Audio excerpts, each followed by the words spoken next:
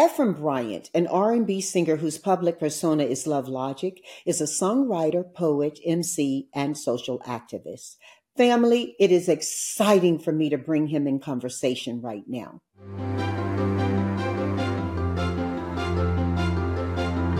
Hey! Hey, Mama Jan, what's going on? Oh, I'm so excited to talk with you today. I'm sitting out here in North Carolina in a digital desert. So we've done all kinds of magic to make sure we hold up for this conversation. And wow, I'm excited to have it with you. Let's go. I'm excited. Yeah. So listen, E, before we even start, let me apologize if I go in and out of names for you. Having known you since your childhood, look, guy, knowing you since your childhood, it's a blessing and a joy to talk with you now as a successful young artist, activist, and entrepreneur. For purposes of introducing you to our family, it's thrilling, though, to say, welcome, LoveLogiq. Hey, thank you. Pleasure to be here with you. I might accidentally call you Mama Jan because that's all I know. So forgive me to the audience and the family. That's all I'll ever be for you, boo. Okay. LoveLogiq, I just got to tell you, I love waves and sunset. Now, your voice and your artistic expression through music and poetry is beautiful. It's beautiful. Thank you. Having listened to you hone your gift through the years, I've witnessed that you've always had a pure sound and a profound message.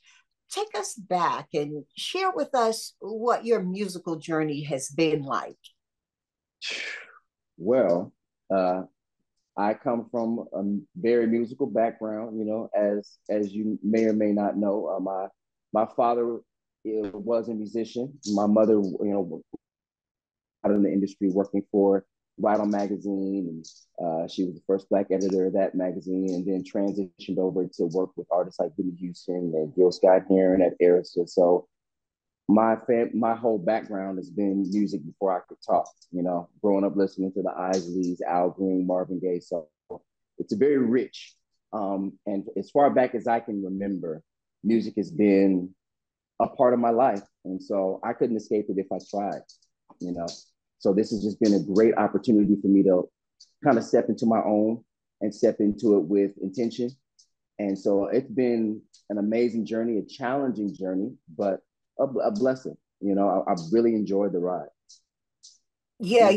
And you talk about enjoying the ride. I love that you're able to stand above circumstance and really see the beauty and the teaching and the lesson in it, particularly in these days we're living in now. But that's something I've seen you do throughout growing up. And hold on, I'm going to show you something real quick. I hadn't thought about doing this actually, but I want to show you something. I told you I'm here in North Carolina. Remember this? Remember vinyl? Oh, yeah. Look at that. Yeah. Look at young Marvin. Marvin. Back when Kate was playing vinyl in her room while you and Brett were playing, Yes, she had the vinyl. We had the CDs in the other room bumping. Right. She stayed with the vinyl, And I guess the reason I wanted to show that to you, well, there are two primary reasons. One, E, is that when I think about you, you always took me back to what I felt when I first heard music on vinyl. And I just share with you how much I'm vibing on your music now. And we're going to talk about some in specific. The other reason I pulled it down, though, is because, remember we would jive to what's going on and talk about how relevant it was during that time. Could you have imagined how relevant it is now, today, as in the U.S. we approach an election season, but across the world, we're all looking at climate change and those issues and those things that we address regarding election material. Your sound allows us to speak about who we are, and you don't place prejudice in your music. As a social activist, what are some of the key messages you're seeking to convey through your music and poetry, though? Am I reading you well? I would say so. I think for me, it's ultimately belief in self. You have to have an almost irrational belief in yourself when you're confronted with whatever adversity or challenges are in front of you, seen or unseen. And I think that that mixed with a true integrity and love for what you're creating is really kind of my whole message. You know, it's about authenticity. I pull inspiration from all spaces, particularly the Marvins, particularly the Owls, and you know, the classics from that era, because that's what was fed to me. Isleys, all of that stuff, and they all had their own way of kind of bringing their authenticity, their truth, to the forefront. And so that's why I think that that kind of stuff is timeless. So my intention is always to chase that timelessness, whatever that may be. I want to make sure that the audience is feeling something authentic for me. It may not always be a happy feeling. It may be whatever is my truth at that moment. And I think that that's the goal of a real artist, is to speak truthfully about where they are, what they're seeing in the world, and what they think the world can do to just advance itself. And I operate in all those spaces. You know, my personal affirmation has always been, if I can remember it, because I would say it to myself daily when I'm in the mirror and I do my morning meditations, and it's forgive me, I'm one of the dopest artists in the scene, spoken in the same conversation as Kendrick, Cole, Marvin Gaye, D'Angelo, The Roots. They know me and I know them. The respect is mutual. I've maintained my authenticity and humility while providing quality art for people to enjoy, reflect upon, and be inspired by. I have arrived and I'm still going. Hard dedication got me here. Discipline will maintain me. My family is healthy, wealthy, wise, grateful, and at peace. There's nothing that I lack. So it is. So that's my daily affirmation. When I forget to do that affirmation in the morning, it sets things off a little bit. But when I remember it, it helps to kind of zero in on what my purpose is, whatever I'm doing, when I'm in the community activist space, when I'm in the creative space, when I'm serving. That is kind of my North Star, if you will. And so that's what I want to make sure I'm putting in whatever I'm creating. I love it. I love it so much. And I love that you go into your space before you recite it. I can see you doing that. I can feel you doing that. And I celebrate it for you. Um, you know, let's get a little bit specific about some of your work, though, because you have this nonprofit Core Contributors Group Inc., and you're doing some work in the community that you care deeply about through this organization. Why don't you tell us about it a little bit? Yes, so Core Contributors Group came about during the height of the pandemic. We started it, I want to say around June of 2020, a collection of friends of mine. By day, I'm a social worker and therapist. I've been an individual and family psychotherapist for the past 15 years. And so over that course of that time, I have acquired a really wonderful group of therapists and teachers and educators. And we all decided to kind of come together, pool our resources, and see how we could be of benefit during this time. And we've been blessed to be able to be a blessing to our larger community in LA by providing, funding to individuals of color in the areas of health and wellness, education, and reducing homelessness. And so over the course of the last 3 years, we've been able to sponsor or donate close to $300,000. And so it's been a real blessing. So that's kind of the mission for Core Contributors Group. We're coming up on our third annual community event on August the 12th. It's a free event providing back to school supplies for the community, free haircuts for the kids, entertainment, and we are bringing in Black and brown vendors to kind of give them a larger platform. It's on August 12th, and it's going to be at one of the local churches here in Inglewood. And it's our third annual. It's called Ujima. Each year we have a theme. This year's theme is going to be Forward Together.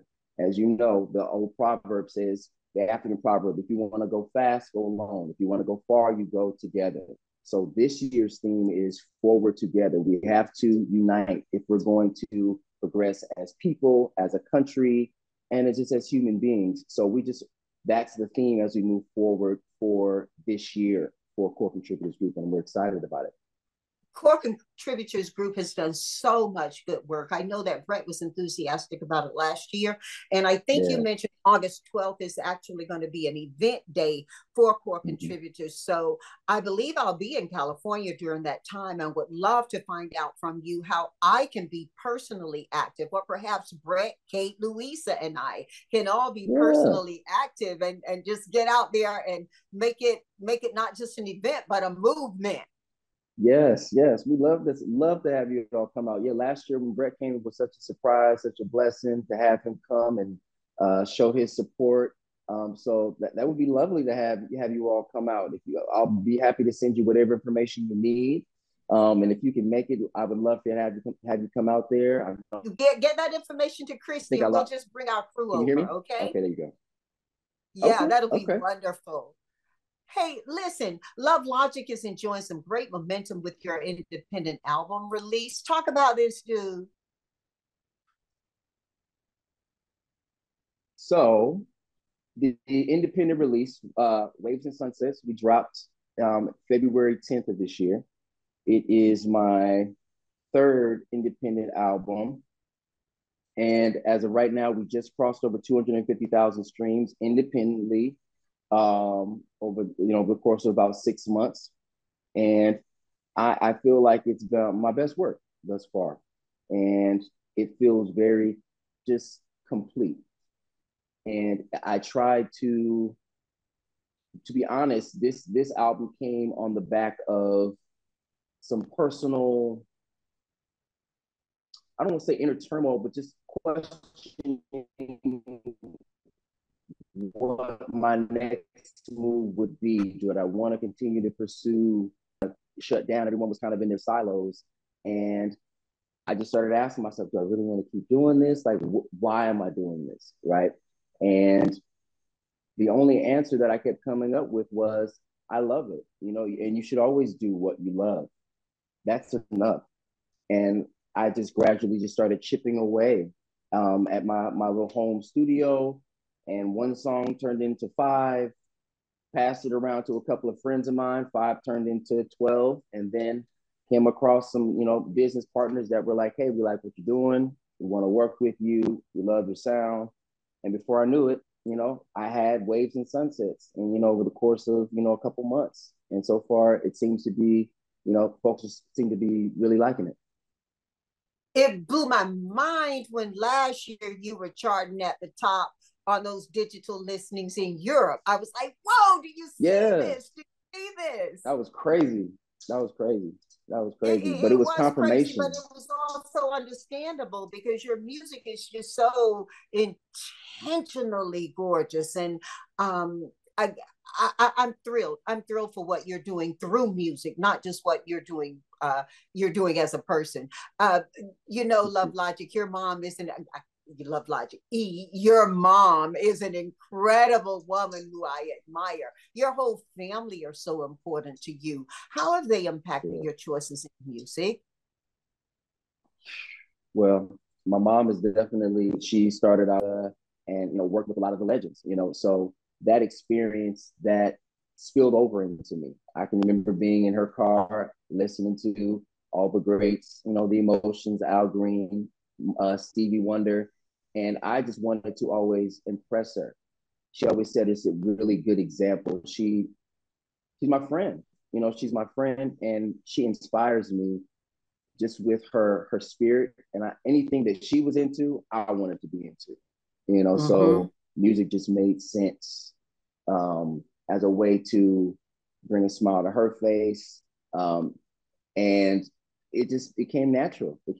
So that was my initial kind of introduction. I can remember being a little kid, and my brother and my sister getting tired and telling her, "Mommy, make him stop. The first song I would repeat in the car was this old church hymn, "Amen in the morning, amen in the evening, Amen. Amen. Amen. Amen. Sing it over. Yeah. Yeah. So That's what in we the used to mornings, roll to. on the way to school, my brother and sister would be like, "Mommy, make him stop." She would say, "Let him sing if he wants to."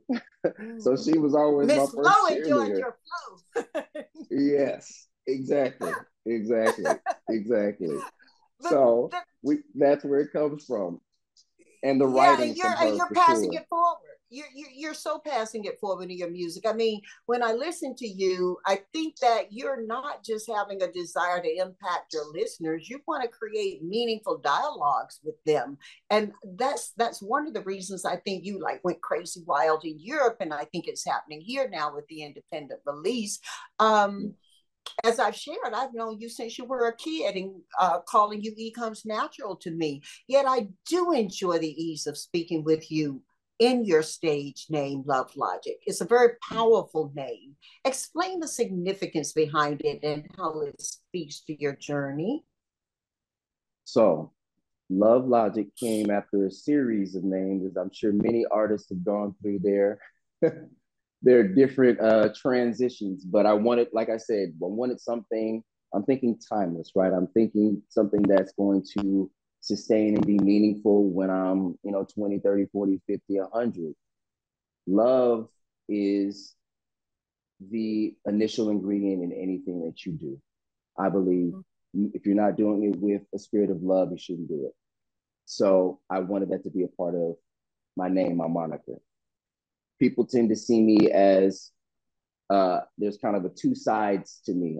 I'm very passionate and emotionally aware and connected to people, but I'm also very tactical and logical in terms of this is how I approach things. Like I said, I've been in a therapist for a very long time. I've always wanted to understand how people think and why they think the way they do. I was that person in school that people came and laid their problems to, whether I want, whether I asked for it or not. So those two parts of me kind of made sense. And then when you think about love, you can't touch it, you can't feel it. It's not anything you can actually tangibly see. But music is the most tangible conduit through which love can be expressed and conveyed.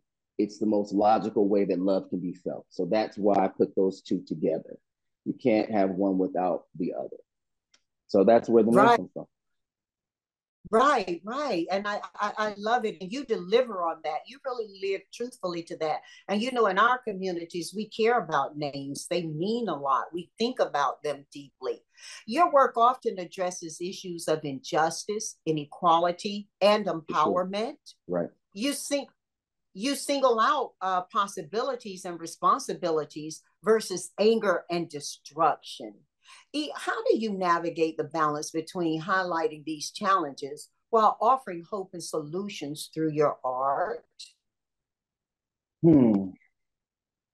Well, I do my best to approach any sort of creative space from a space of gratitude. You know, whenever I'm kind of encountering a barrier or something that I need to reconcile with, I start with these three things. My old saying is get quiet, get patient, get grateful. If you can't approach anything with any clarity if there's too much noise going on, whether there's actual physical noise going on around you or whether there's noise inside of yourself. So that means getting a quiet space, you meditate, whatever it is you need to do, prayer, whatever it is, that quiet space. You have to bring in a space of patience in addition to that.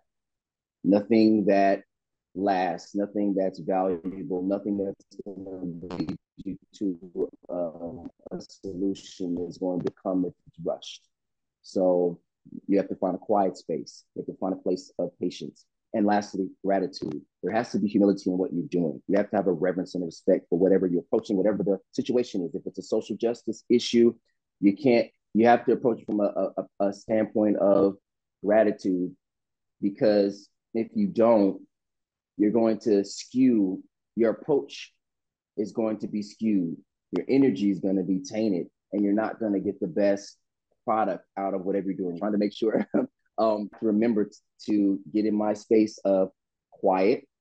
I have to remember to gather my patience and remember to be grateful for the opportunity to be of service to people. And that usually just kind of is my magic switch that allows me to get in my zone and be my best self and present, the best way that I can in the world.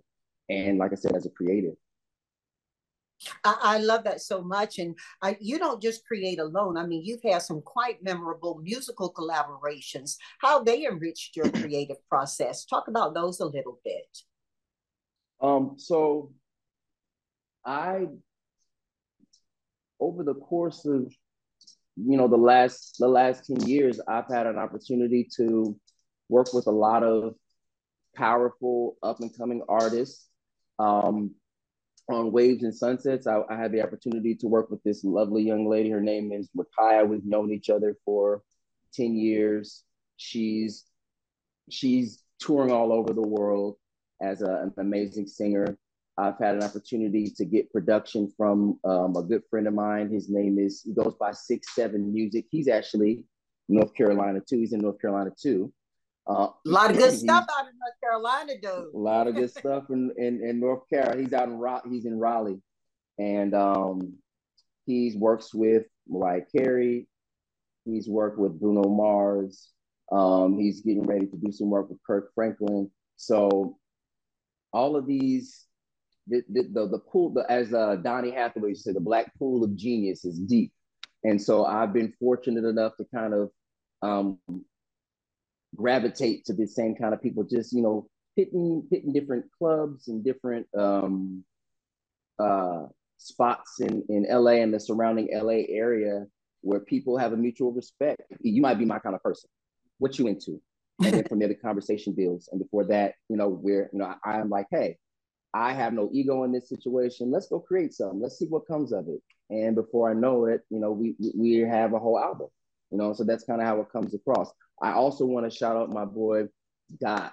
He works with 1500 or Nothing. He's a affiliate of the group 1500 or Nothing. They were the band for Jay-Z. They've been the band for Lupe Fiasco. I think they did some work for Beyonce. So these are all guys that are just talented young musicians that are all out there pursuing with the same kind of passion that I am.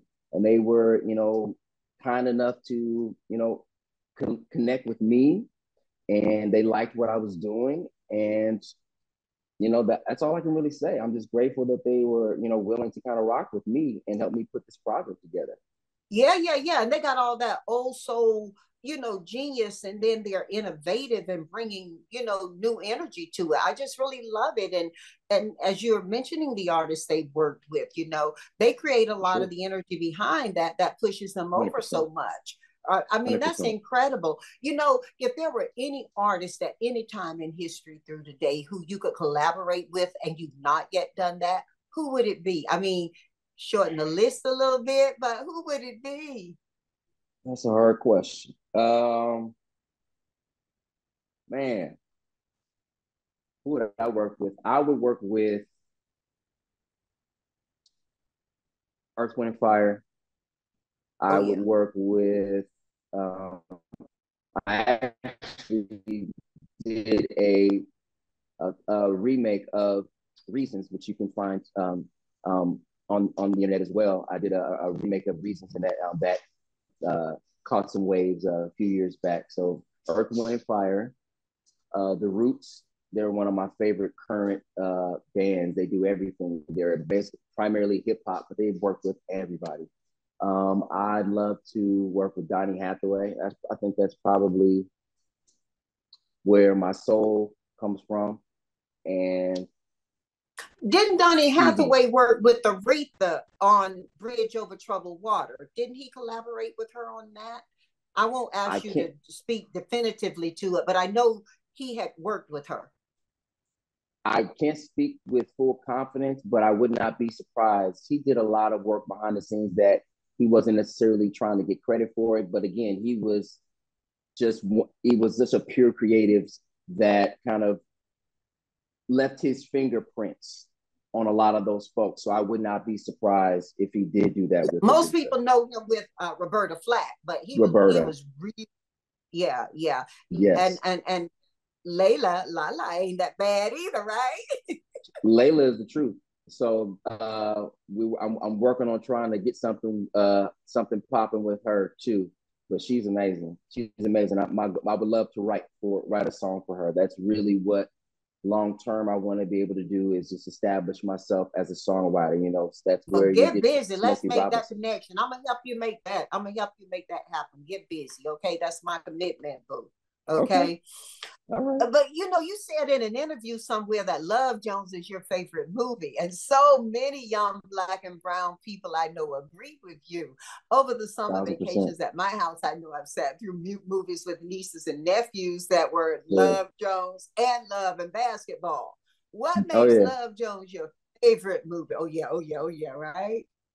Yeah. It just, honestly, that is the utopia type vision for how I see Black love. The way I see it just encapsulates the best and truest of what I think young Black creatives look like. You know, the artist Nina, she was a photographer. She was out here kind of chasing her dream, but she was intelligent. She was cool. She was sexy. She wasn't too much. And I felt the same way from the character Darius. You know, people used to say, "Oh, you remind me of Darius Lovehall from Love Jones." Like, he was cool. You know, he was talented. He was self-confident, but he wasn't, overly flashy. And just how they came together, it was just, and it was beautifully intelligent and so culturally rich, where they placed it in Chicago, such a rich creative history. It was just a perfect movie, and I can watch it at any time of day. I know it frontwards and it frontwards came and on the backwards. heels. Yeah, and it came on the heels of so much black exploitation, and you weren't seeing these beautiful love stories from Black And people. you haven't seen one like that in a long time since then. Yeah, Aunt Trish, I have to give credit for something she said that I've repeated often when I talk with women of all ethnicities and social status, and that is, love does not have to hurt. So many of us have been taught by music, because our music is supposedly singing our truths. So many of us have been taught, that we survive through hurt and pain for love, but love doesn't have to hurt in that way, does it? No. It can be a beautiful, it's a journey, but it doesn't have to be one that's filled with landmines, Right. And I think we go in thinking that's the way it has to happen. For sure. Yes. Love in its highest presentation is not about suffering. I believe with love, there are challenges, but challenges are not negative. Just like you go to the gym, in order to get stronger muscles, you're going to have to lift heavier weights. You may come out of there being a little sore, but you'll be stronger afterwards. I don't see that as a negative or just hurt for hurt's sake, right?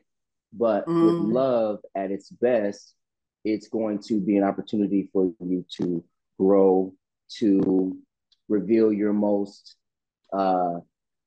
passionate and your most genuine parts of yourself without having to feel like you're guarded, when you really recognize yourself in that other person. So I think that that's where love can, flourish the best. It's not going to come from a whole bunch of suffering mindlessly, right? You're right. Look, let me ask you a broader question. How do you define success? Man,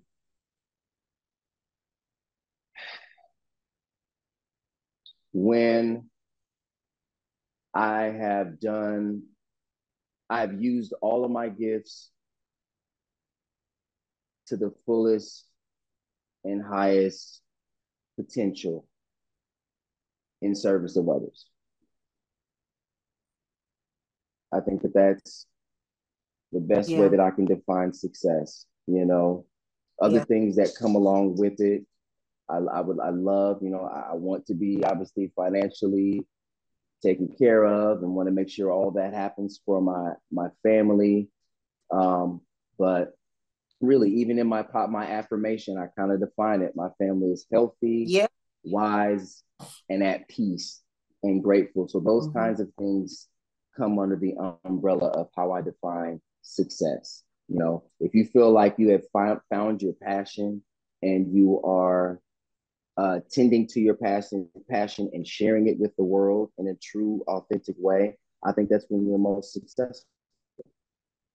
Yeah, yeah. Well, being an artist, authenticity is difficult to hold on to if you're seeking the gold, but it's kind of necessary if you're trying to express yourself from your soul.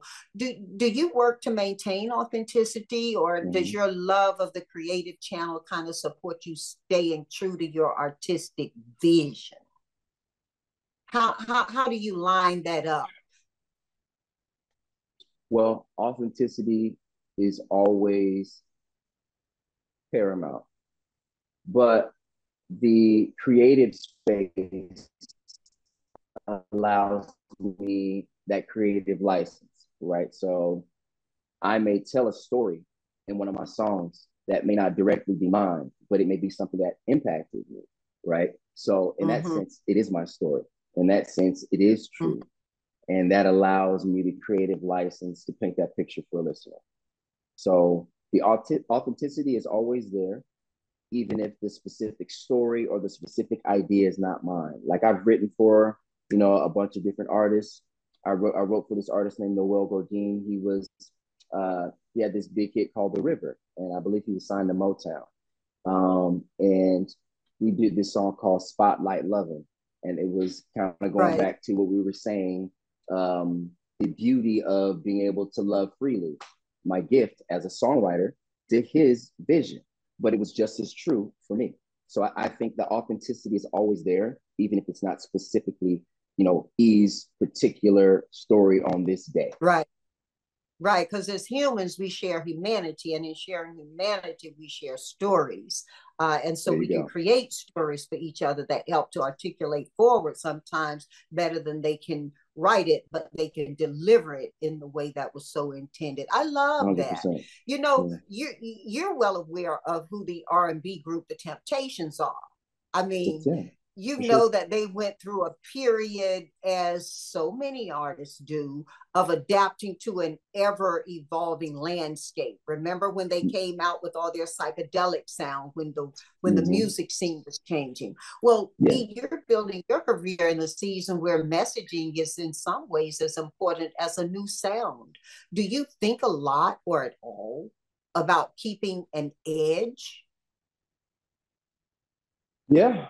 Yeah. And I have a small group of what I call my no BS posse. They'll tell me if something is sounding corny or outdated. I'm like, nah, man, that ain't it. Like you can do, but they don't care nothing about my feelings. Like I said, I got to leave my ego at the door.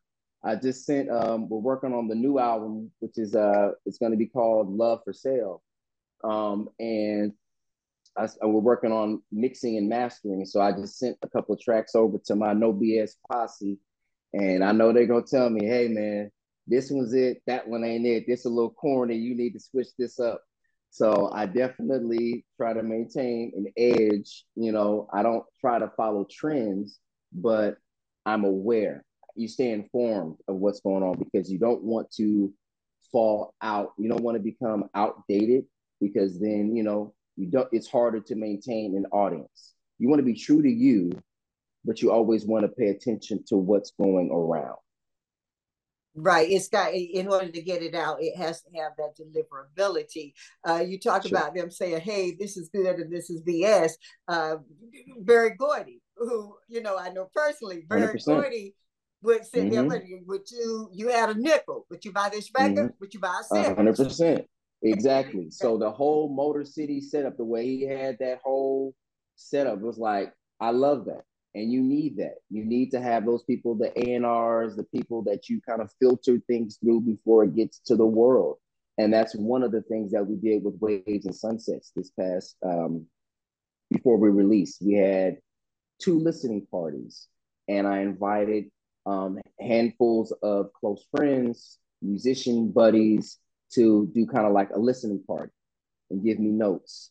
And they did anonymous surveys. We interviewed folks, and then at the end, we did a live performance. We filmed all of it, but all of that information, all that data kind of helped informed me about what direction to take, what I needed to trim, what I needed to modify, and what worked. And so having those people and having that kind of filter system, kind of like what, you know, what they were doing at Motown, it's invaluable. You got to have a strength and a grounding to be able to do that as the artist as well. I mean, it's one thing for a Berry Gordy or a JBH to sit in a room and have a product put to test internally before we push it to market. But when you're the artist and you've actually created it, man, there's a vulnerability that 100%. Well, what Erykah Badu say, I'm an artist and I'm sensitive about my stuff. So that, so. Well, you know, the power of storytelling is beautifully evident in your music and your poetry. Share some kind of story with us, at least something in particular that would have been an experience that shaped your artistic journey. Oh, man. I'll share something from the listening party that took place. So, like I said, we did multiple listening parties. And there was a song on the project called Skeletons. And it's just kind of speaking to, you know, we all have a past. We all have things that some things we wish we could have done differently, people that we, you know, may have stumbled across that maybe we went left when we should have went right. And there was a song called Say Something. And it just talks about the importance of communication, right?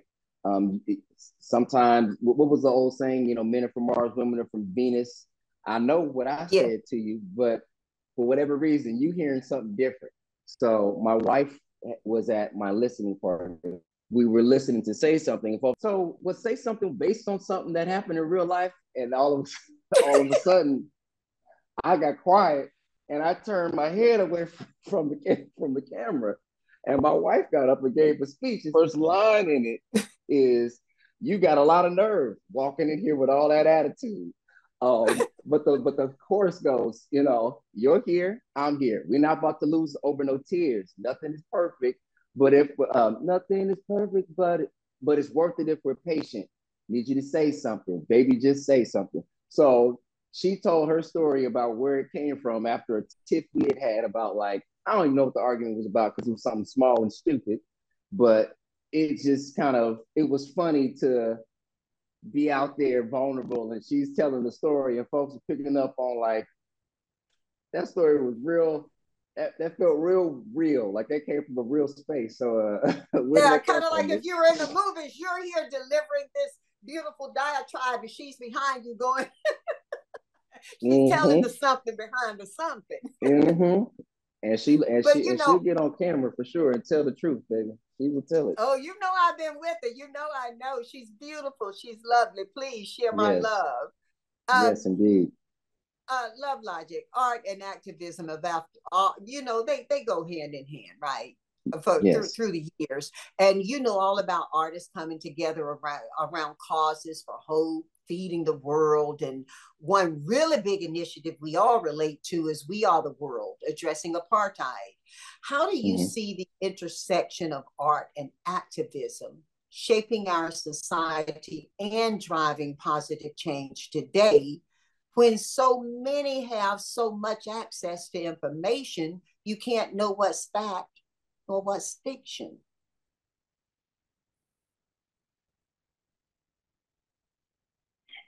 I think it's harder than ever with this generation, you know, and I think that every generation, they say, is, you know, what the generation before says, oh, this generation is going to have it the hardest, but every generation somehow finds a way to just to figure it out. And I think the same thing is going to happen with, the millennials and the whatever, what is it, what is Generation Y? Is that what's next? But I think that bringing activism into art is paramount. It has to have some weight to it.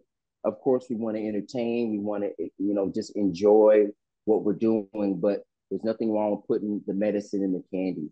And when it comes to getting information, I think you have to have a base. You have to have folks that you trust within your inner circle to kind of help guide you and steer you.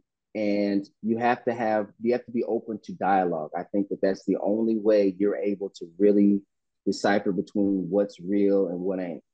You can't live in a silo.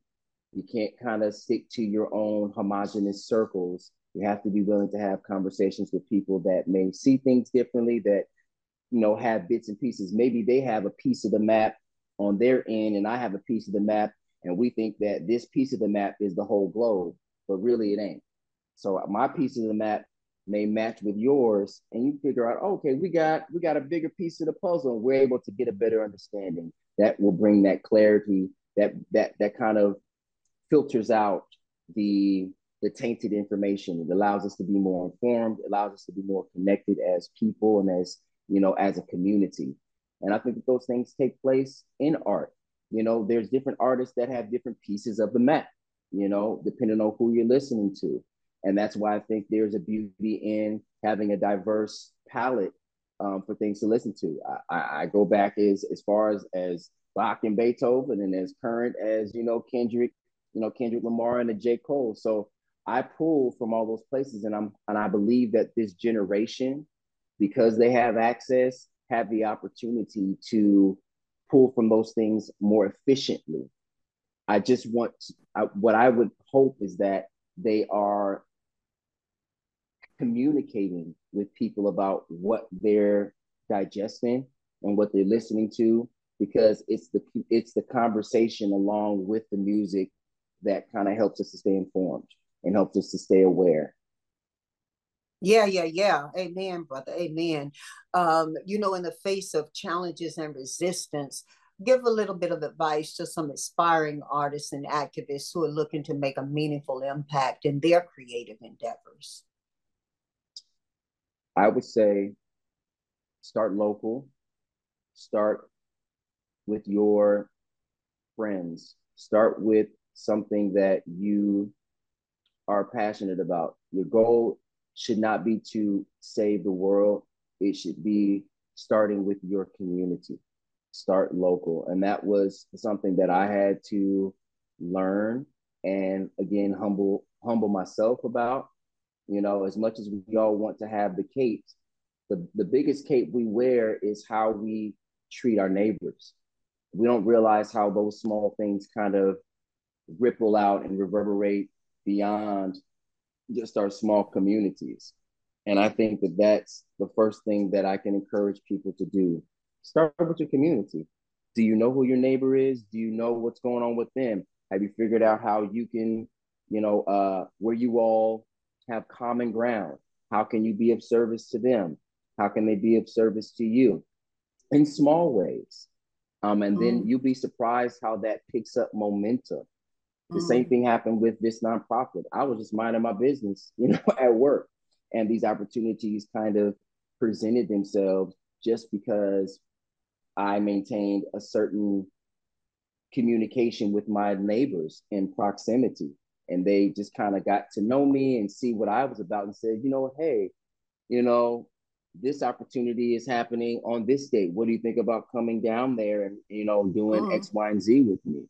That started back in college. I was a part of a fraternity of sorts, with like-minded men, and the standard, we were a group called Majas, men acting genuinely in service. And those are still some of my brothers to this day.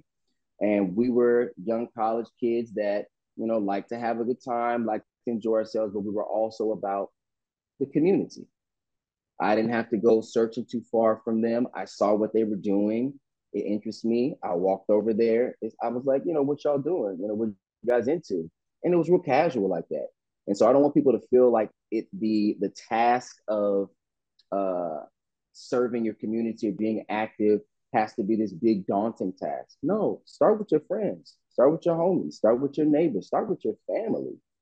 You know, say, hey, brother, or hey, sister, or hey, auntie, this is what I'm getting into on this day. Do you think maybe you can make some, make a couple plates? I'm gonna, go down to Skid Row and just, bless some folks like that. You're being active, you're being of service, just like that. Those things, the momentum picks up once you put that kind of energy and intention out in the world. I have no doubt, and I'm a living testament to it. Amen. Just by doing those small things.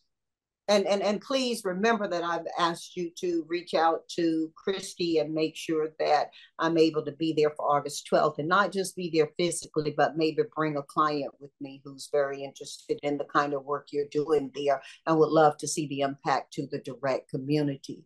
E, do you think it's ever okay to just do it for the money?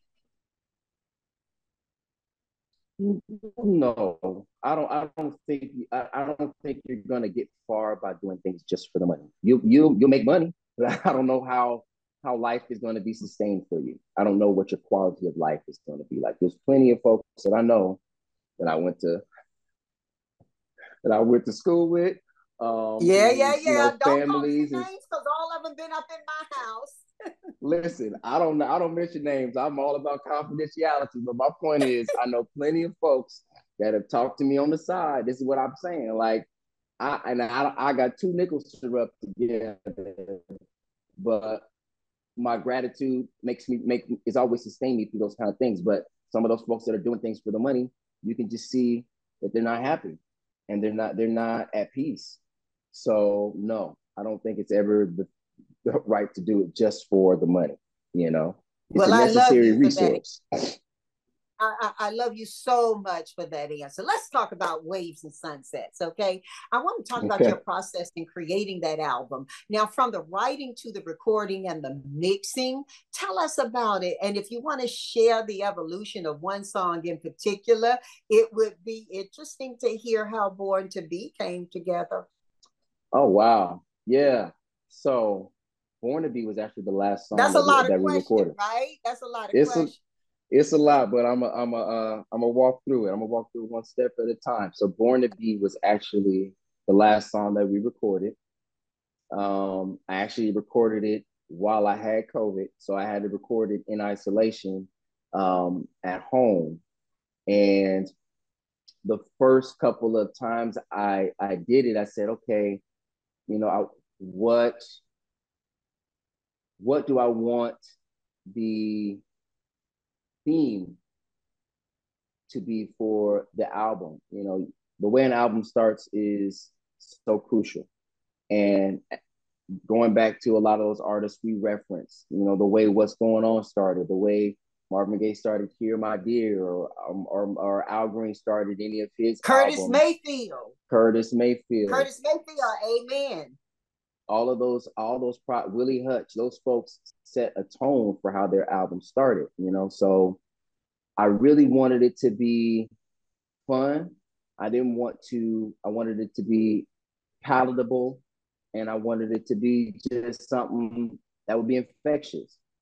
And it kind of goes back to, again, the medicine and the candy. I'm never going to just go directly at you and tell you this is what I'm trying to get across to you. Like I said, I was recovering from COVID, and my voice just wasn't quite where I needed it to be. But it actually kind of gave me, sometimes when you're a singer, you get different tones that come out when you're a little nasally. So I said, okay, let me try this and see how this sounds. Send it over to my boy Tremaine, who ended up mixing it. And he don't like nothing that I do, okay? He has a very high standard. He's one of my primary BS posse. Like, he gonna tell you, you can do that better. That note was off. But he keeps me honest. He's like my trainer. But when he got that one back to me, he was like, okay, I like this one. I'm rocking with this one. And that let me know that I was on to something. So that one, I think I wrote in maybe 10 minutes. Um, Usually when it comes that fast, and I know I got something special, I want to be that way. This is what I was born to do. And I wanted to set that intention for the beginning of the album. Like, I know why I'm doing this because I'm born to do this. This is in me. Again, I'm doing it from a place of authenticity. And I just wanted folks to feel like, hey, you're born to do whatever it is that you're doing. It's in you. Don't let nobody block your shine. I stay shining because I'm born to be that way. My star is rising because I'm born to be that way. It's not surprising when you're born to be that way. So those were the first words that kind of came to me, and I just kind of freestyled it. And before I knew it, I had a banger, and that has been like the biggest hit on the album so far. That one reached as far as Tokyo and Europe. It's true. It's true. And I'll tell you, like, I remember the posse that you and Brett rode in during school, and you had quite a few people in there who liked to sing and could sing, but you always had to sing. And so when I'm hearing you talk about born to be, it's like that's your testimony, and I think it's being really, it touched me. I think it's being really well received, and I just love it so much, so much. Thank you. Yeah. I'm excited about that one. Thank you for sharing it with all of us. Thank you for sharing it with all of us. LoveLogiq mentorship and community support are crucial for activists, right? Speak to the mentors and role models who've influenced you and the importance of fostering those connections. Importantly, fostering those connections. Well, I always have to start with my mom. She's my mom, but she's still my first mentor. And she's been the most consistent mentor in my life. So she's always been a sense of a grounding space for me to bounce ideas, to make sure that my emotional and integral compass is moving in the right direction. Outside of her, I would say one of my mentors / brothers has been a good friend of mine. His name is Marcus. He's been in the mental health field for a long time, and we stumbled across each other when I was working in the community service space doing child therapy, and he's been very integral in encouraging me to kind of step out and expand my private practice, which I'm going to be opening our office in August 1st of this year. So that's Bryant Counseling. That's Bryant Counseling and Consulting, right? I wanted to ask you that.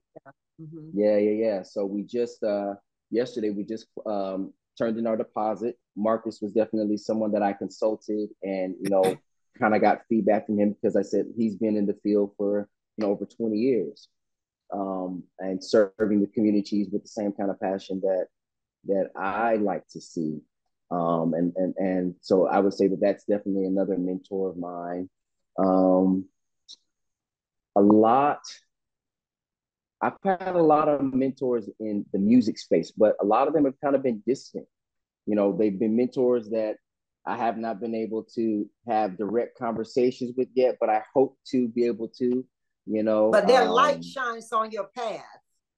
Their light shines on my path, so I would say Stevie Wonder is still a mentor of mine. I've gotten a chance to work with some of his family. I've gotten a chance to write a song for Stevie. He's definitely, a mentor of mine. He may not remember me, but I definitely remember him, and just seeing how he's moved through this space with integrity, longevity, authenticity, and just genius, as a creative. I think that he's definitely been a mentor for me, just, from a distance. And man, so many that I can't even, identify them. And I'll say my uncle, who's a history professor out in uh, Mississippi.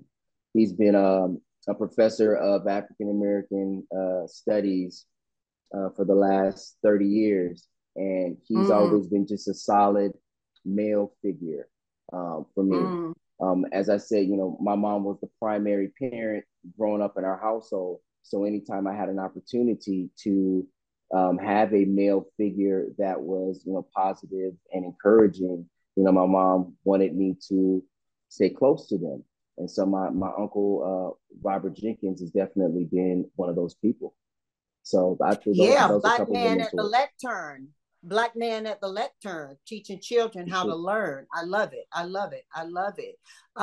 You mentioned Bryant Counseling and Consulting. It's going to open on August 1. Talk a little bit about what your intention is around that. Everything you do has such intentionality to it. Talk about Bryant Counseling and Consulting.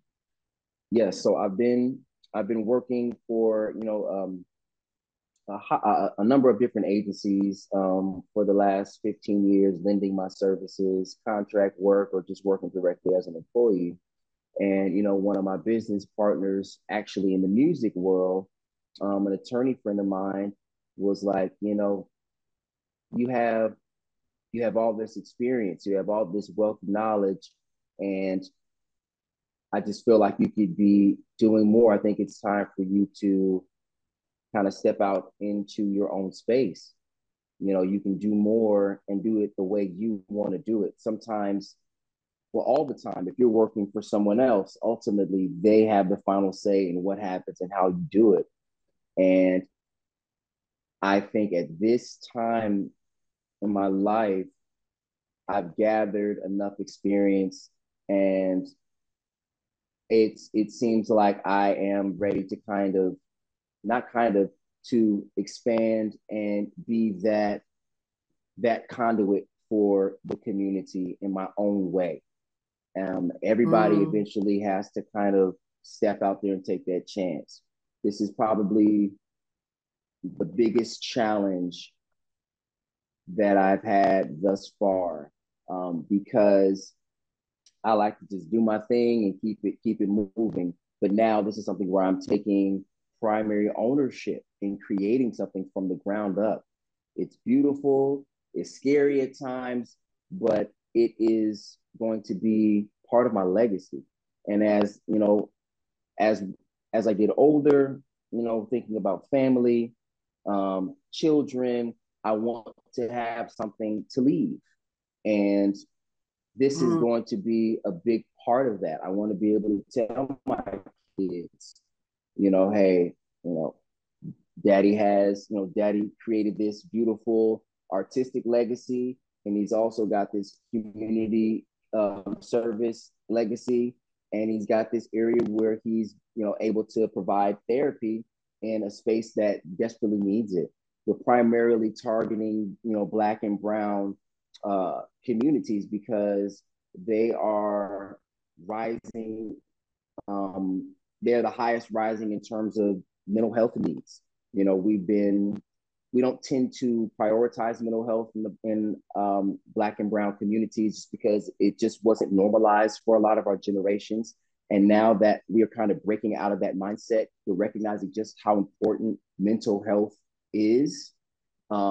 There's such a demand, there's such a need for more people that look like me, that have the experience that I have. So it's just an extension of my service, but now it's going to be in my terms, in my space, my way, and I'm looking forward to it. I'm looking forward to to assisting the community. So we'll see what happens.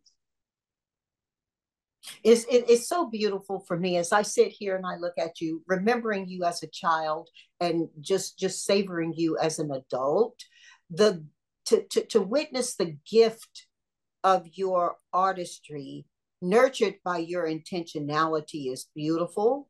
It is rare, even today, regardless of where people are starting from, to see them arrive at a place where they are concurrently building an artistic world and a business world together. So many of the people you speak to whose lights have shown on your path did not have business as a platform in their lives. And so their business was handled by other people, and they lived with only their music as a legacy. And it created legacies of wealth and health for people other than themselves. And therefore, I love to see that everything you're doing is coming from a place of wellness, of health, be it physical or mental health, and that you're expressing that through your music and sharing with us how we live in love, or through your new Bryant Consulting, counseling and consulting entity that will actually touch people who are out there listening and buying your music. I salute you and I thank you with so much of that happening, and just savoring that you're in the front of it and you've already achieved so much. What's the next level for LoveLogiq? What, I mean, you've heard of bucket lists. You're way too early for a bucket list, but certainly you have aspirations of the next level. What can be there left? A nap. Okay, rest. Okay, physical wellness, physical and mental wellness. 100%, a nap. But I don't know what's next for me. I think that right now, everything that's on my plate is what's next. You know, growing the nonprofit. Corporate Contributors Group is on my plate. That's on the horizon. Bryant Counseling and Consulting is going to take, you know, like I said, we're opening August 1st, you know, but there's going to be a lot of work to really establish and, you know, kind of get the word out there. So having platforms like this is going to be great for us to kind of spread the word. So when we start advertising, you know, that will help to kind of move this thing along. And then, you know, getting some kids, you know, like Uncle Smith told me at Brett's wedding. he told me it's about time. I'll say the PG version of what Uncle Smith told me, but he was just like, it's about okay. Clean it up. It's about time. It's about time. He told me, he told Brett, and I think he told Deli. So that's probably the next immediate thing, you know, it's kind of, you know, building my family legacy, you know, having a I love it, but you know what? I got to come back for Uncle Smith on that. And mine is thought clean. You don't have to clean mine up because it was gifted to me by a young lady named Haley Thomas earlier this morning. Haley spoke, and I won't quote her, but the impact she made on me was profound when she said one of the gifts she's giving herself is to learn to be respectful of her own pace. You know, she said, remember being a little girl and people saying, when I was at your age, I was playing in dirt, or I was doing this, or I was doing that. You know, they were either playing in dirt or they were building, you know, a rocket to the moon. But learning to respect her own pace is something she's giving. So before you take that nap that you deserve, I'm sure, and I want you to get, as Mama Jan, I want you to take care of yourself. Let's go 4 for 4. Is there anything else you want to talk about before we go 4 for 4? I think that's it. You know, I'm just grateful to, you know, have the space to talk with you. I think I've touched on everything. I love it. I love it so much, and I love you so much. I don't know if you can feel all the love just oozing up out of you. Always. Ooh. Okay, let's go 4 for 4. I'm going to ask you 4 questions to which you'll give me 4 answers. There are no wrong or right answers, okay? And the first question is, you get to invite any 4 people to dinner you choose from any time past in history to present. Who's at your table and why? Oh, man. Okay. Let's see. 4 people. I'm going to go Malcolm X.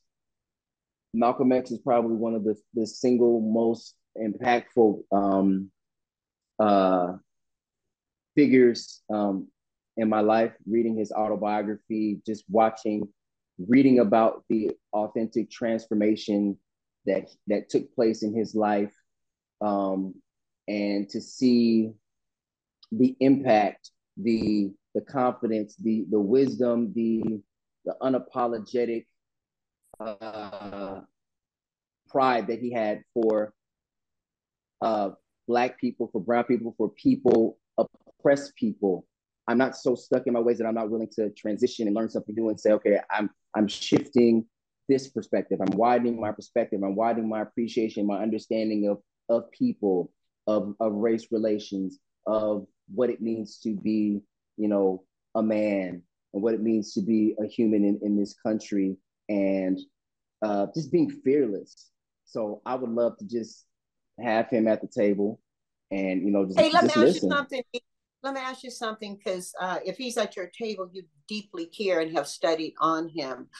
The impact he made was so profound and so and and so media heavy prior to his trip to Mecca, that I think many people aren't aware of what happened after Mecca. Share that a little bit for those of our family who may only know Malcolm X the way he, and some might say, was perpetuated through media, only as his pre-Mecca journey, albeit that's not unnecessary either. Well, so he was the primary speaker for the Nation of Islam when it was growing. It was seen as, very militant, very, in some ways, anti, everyone that may not have been Black, and seeing certain people as, as devils and those kinds of things. But after his trip to Mecca, it allowed him to see humans and as equal, and see everyone as a brother or a sister. And coming back from Mecca, his goal was to unite all people of all backgrounds, Black, brown, yellow, white, under the true tenets of Islam, which are love and peace. And so I think that after he came back from Mecca, it kind of, I don't want to say softened him, but it just expanded him. It expanded his understanding of humanity, and that you don't have to be, Black to be of value. You don't, that all people of other races are not out to get you. But you can also still have a sense of pride in who you are, where you come from, and that you're still just as valuable as everybody else. And so I think right before his untimely passing, I know he was getting ready to bring some civil suits to the United Nations, I think, or because of some of the injustices that were taking place with people of color and poor people. So I think that he started to see a lot of what was happening with Martin before Martin passed. And I think Martin started seeing a lot of what Malcolm was saying, and they were able to see that they were a lot more alike than they were different. They both had the same kind of intention. Dance. Yes, there was a quiet dance they did. And they were both necessary. Martin spoke to the fierce urgency of now, and Malcolm acted to the fierce urgency of now. But I do think that they ended up in a very same place of brotherhood, unity, love, sisterhood, and humanity. Yes. And what I appreciate the most about that is he lived unapologetically in each space, and it's not always easy to do that. We tend to feel like we have to hide our imperfections, we have to hide our mistakes, and he did not shy away from that. At least in reading in his autobiography, he gave you everything. He gave you the raw. He gave you his transgressions, and all the way up to where he, when he passed. And I think that that's the true measure of a human. We're not here to be perfect. We're here to go through different challenges, to learn from them and let these challenges and lessons be a blessing to the larger community. And I think that that's what I appreciate the most about him, that confidence to say this. And shout out to Denzel. Shout out to Denzel for an immaculate portrayal. Immaculate. He did that. So I would say Malcolm X, John Henrik Clarke will be the next person that I would have at the dinner table. Just one of our premier historians, and when it comes to history, when it comes to African American history and history before African Americans got to this country. He's just been a wealth of knowledge. He, from John Henrik Clarke, sprouts the Cornel West, sprouts the Michael Eric Dyson, sprouts all of the great thinkers and sociologists. Are you familiar with Henry Louis Gates? For sure. Yeah. Yeah. For yeah. Sure. Yeah. Yeah. For yeah. Sure. Good word. Yeah. Yes. All of that. Mm-hmm. Yes. So I would say Malcolm X, John Henrik Clarke, James Baldwin. He's just a fabulous orator. Another person that was just very thought provoking and ahead of his time as a writer. I loved watching his dialogue with I want to say it was with a young Angela. I think it was Angela Davis. Watching his dialogue with her on YouTube. And I would love to have him there just to be a fly on the wall. And then I would say Dave Chappelle, another brilliant mind, but just a comedic genius. So you haven't canceled David Chappelle? Another fearless figure.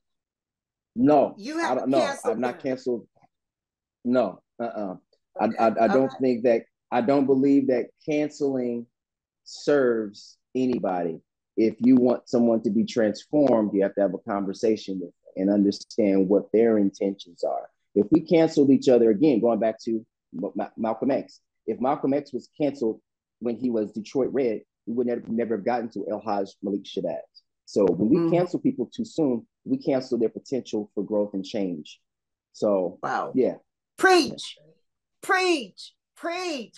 Oh, wow. Wow, E. Okay, let's go 2 for 4. You got me on 1 for 4, but let's go 2 for 4. Okay. So, other than LoveLogiq, what 4 musicians are you listening to right now, and why? I'm listening. That's a tough question for you. Yeah, it's tough to reduce it. I'm listening to Kendrick Lamar. That's my I would say that's like my unspoken competition, because I feel like with intention, with his art, aspire to be. His most recent album, again, it kind of reminds me of Marvin Gaye's Hear My Dear, where he just kind of peeled back the layers of himself, talking about his own mental health journey, talking about his own traumas. He kind of explores, what it looks like to be in an unhealthy relationship,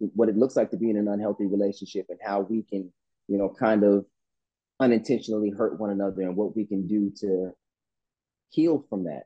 He talks about family trauma and what it looks like to come from from my family of abuse, and how to resolve those generational curses. I was actually listening to the album when I was there for Brett's wedding, so it has a very, very special place in my heart, because it actually dropped the same day that Brett got married, which is also my wedding anniversary. So all of that kind of makes it's very special. So Kendrick Lamar, there's a gentleman named Kenyon Dixon, amazing vocalist and songwriter, extremely soulful. You would like him a lot. I would encourage you to listen to his recent album called The Closer.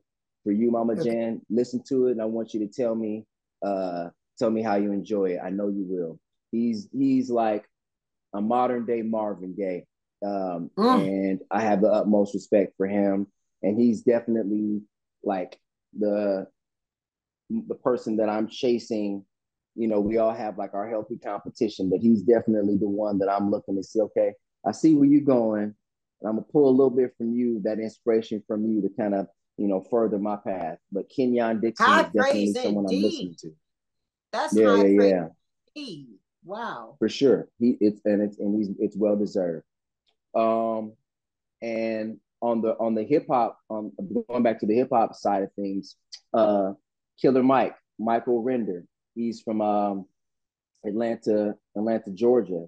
He kind of encapsulates how I would like to be seen in the totality of myself as a human. He is a social activist, very brilliant, Morehouse graduate. Um, he is, you know, speaking on a lot of panels about trying to help Black and brown folks and poor folks. And he also just released his album called Michael, and it's amazing. It's a gospel. Mm. It's like gospel infused with hip hop lyrics, but it's beautiful from beginning to ending. And I love his album, his relationship and his understanding. I love that album. So that's something else I've been listening to. I would say Killer Mike. And then I would say, lastly, uh, this artist named Rory. Um, he is, he's kind of like, how would I say? He's kind of like a Quincy Jones in terms of pulling artists together. He doesn't specifically sing or rap, but he pulls together all of my favorite artists to put together collaboration projects. He would be kind of like putting together We Are the World. He pulls in the Mm-hmm. Michael Jacksons, the Lionel Richies, all those folks to put together like a great compilation R&B album. It feels modern, and it doesn't feel like it's following the trend of anybody else, but it's fresh. And so I've been pulling a lot from that album. So those are the four folks. So Kendrick Lamar, Kenyon Dixon, Killer Mike, and Rory. And his album is Okay. called I Thought It'd Be Different. All right. So listen, I love the way you give homage to them, and definitely add into my playlist. Mm-hmm. And since he didn't make it to dinner, maybe J. Cole and I can take you for tea. Okay. Hey, I'm down. I'm down. Tell J. Cole I'm ready, man. He'd be my fifth. He'd be my fifth. Well, you already loved him up earlier, so he knows it. He knows he's in the house. For But I'll sure. share that. Books. What Mm-hmm. 4 books do you recommend to our family to read, and why? Oh man. I would say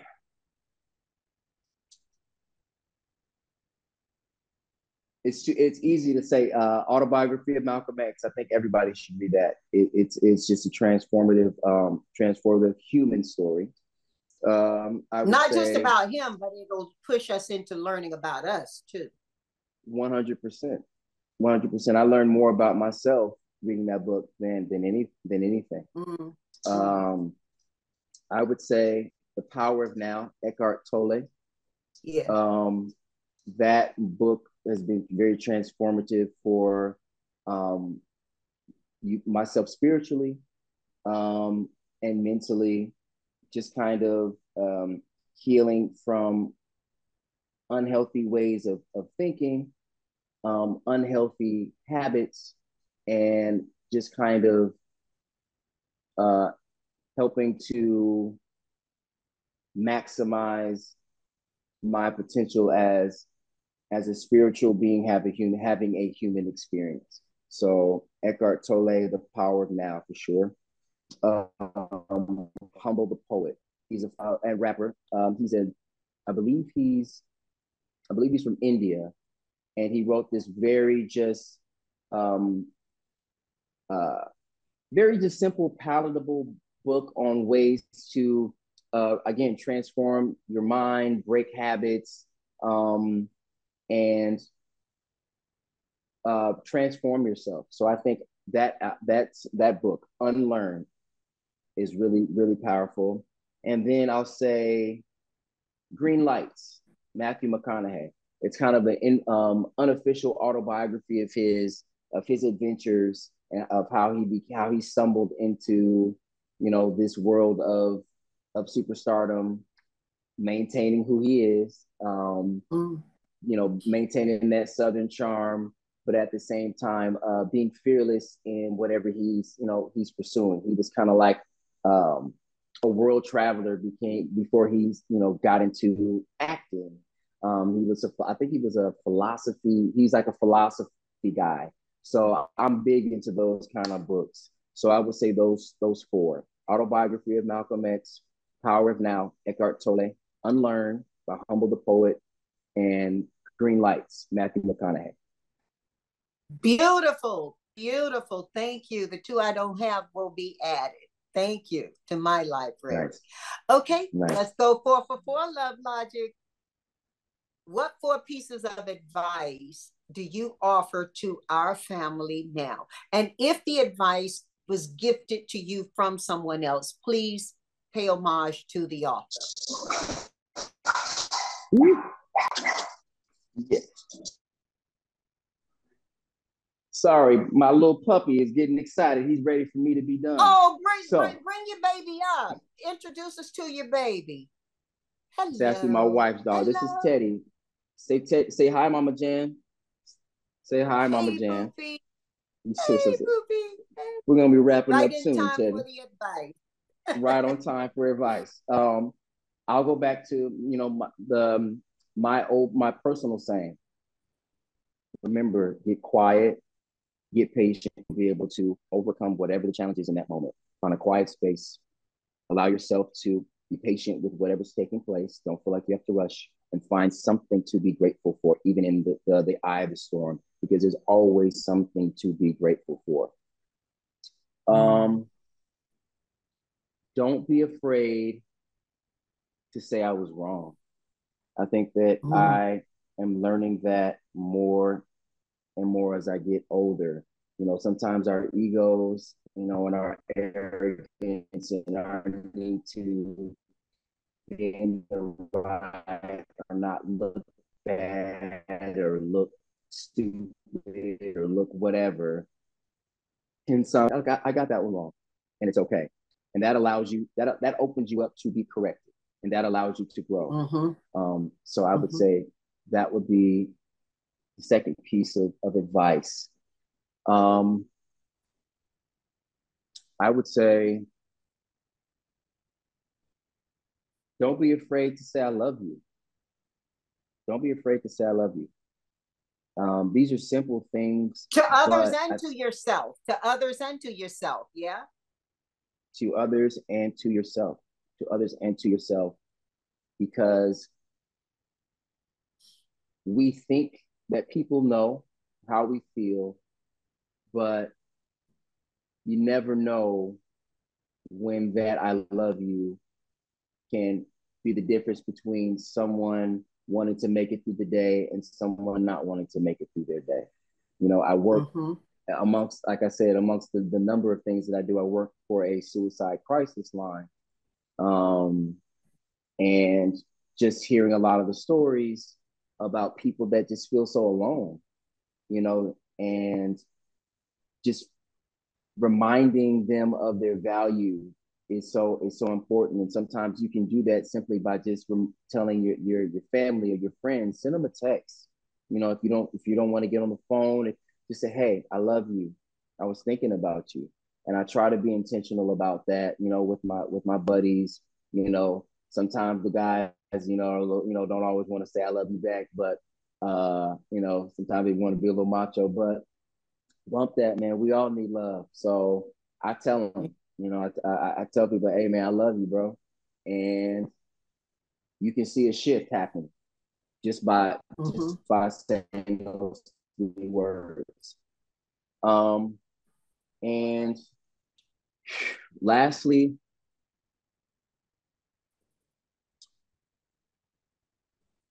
protect your mental and physical space. Be discerning about what you allow into your ear, into your heart, and into your physical space. Because you never know where a distraction or, you know, a poisonous word or and you know a destructive energy may present itself. So having that discernment, protecting your space, being wise about who you allow around you is so important. I think in every facet of life, in business, in service, in relationships. And I've been fortunate enough to have such great people around me, from friends, lifelong friends, you know, to, you know, the relationships that I've cultivated in the music world. So I would say that probably my last bit of advice. Oh, and lastly, no, I said that already. Don't be afraid to say, you know, be thankful. But I said that earlier. There's always something to be grateful for. Even a three-legged dog still got three good legs to lose. So I'll leave it there. Wow. Wow. Oh my goodness. LoveLogiq on my baby E. Thank you so much. As I look at your wall, I see you're here. I'm pleased. I really dig your company. Thank you. Shout out to my wife. That's her. So much. Yeah, from my heart to your home. Blessings. Thank you, Mama Jan. It was a pleasure. It was a pleasure speaking with you. And I look forward to seeing you on the 12th and in future endeavors. I love you.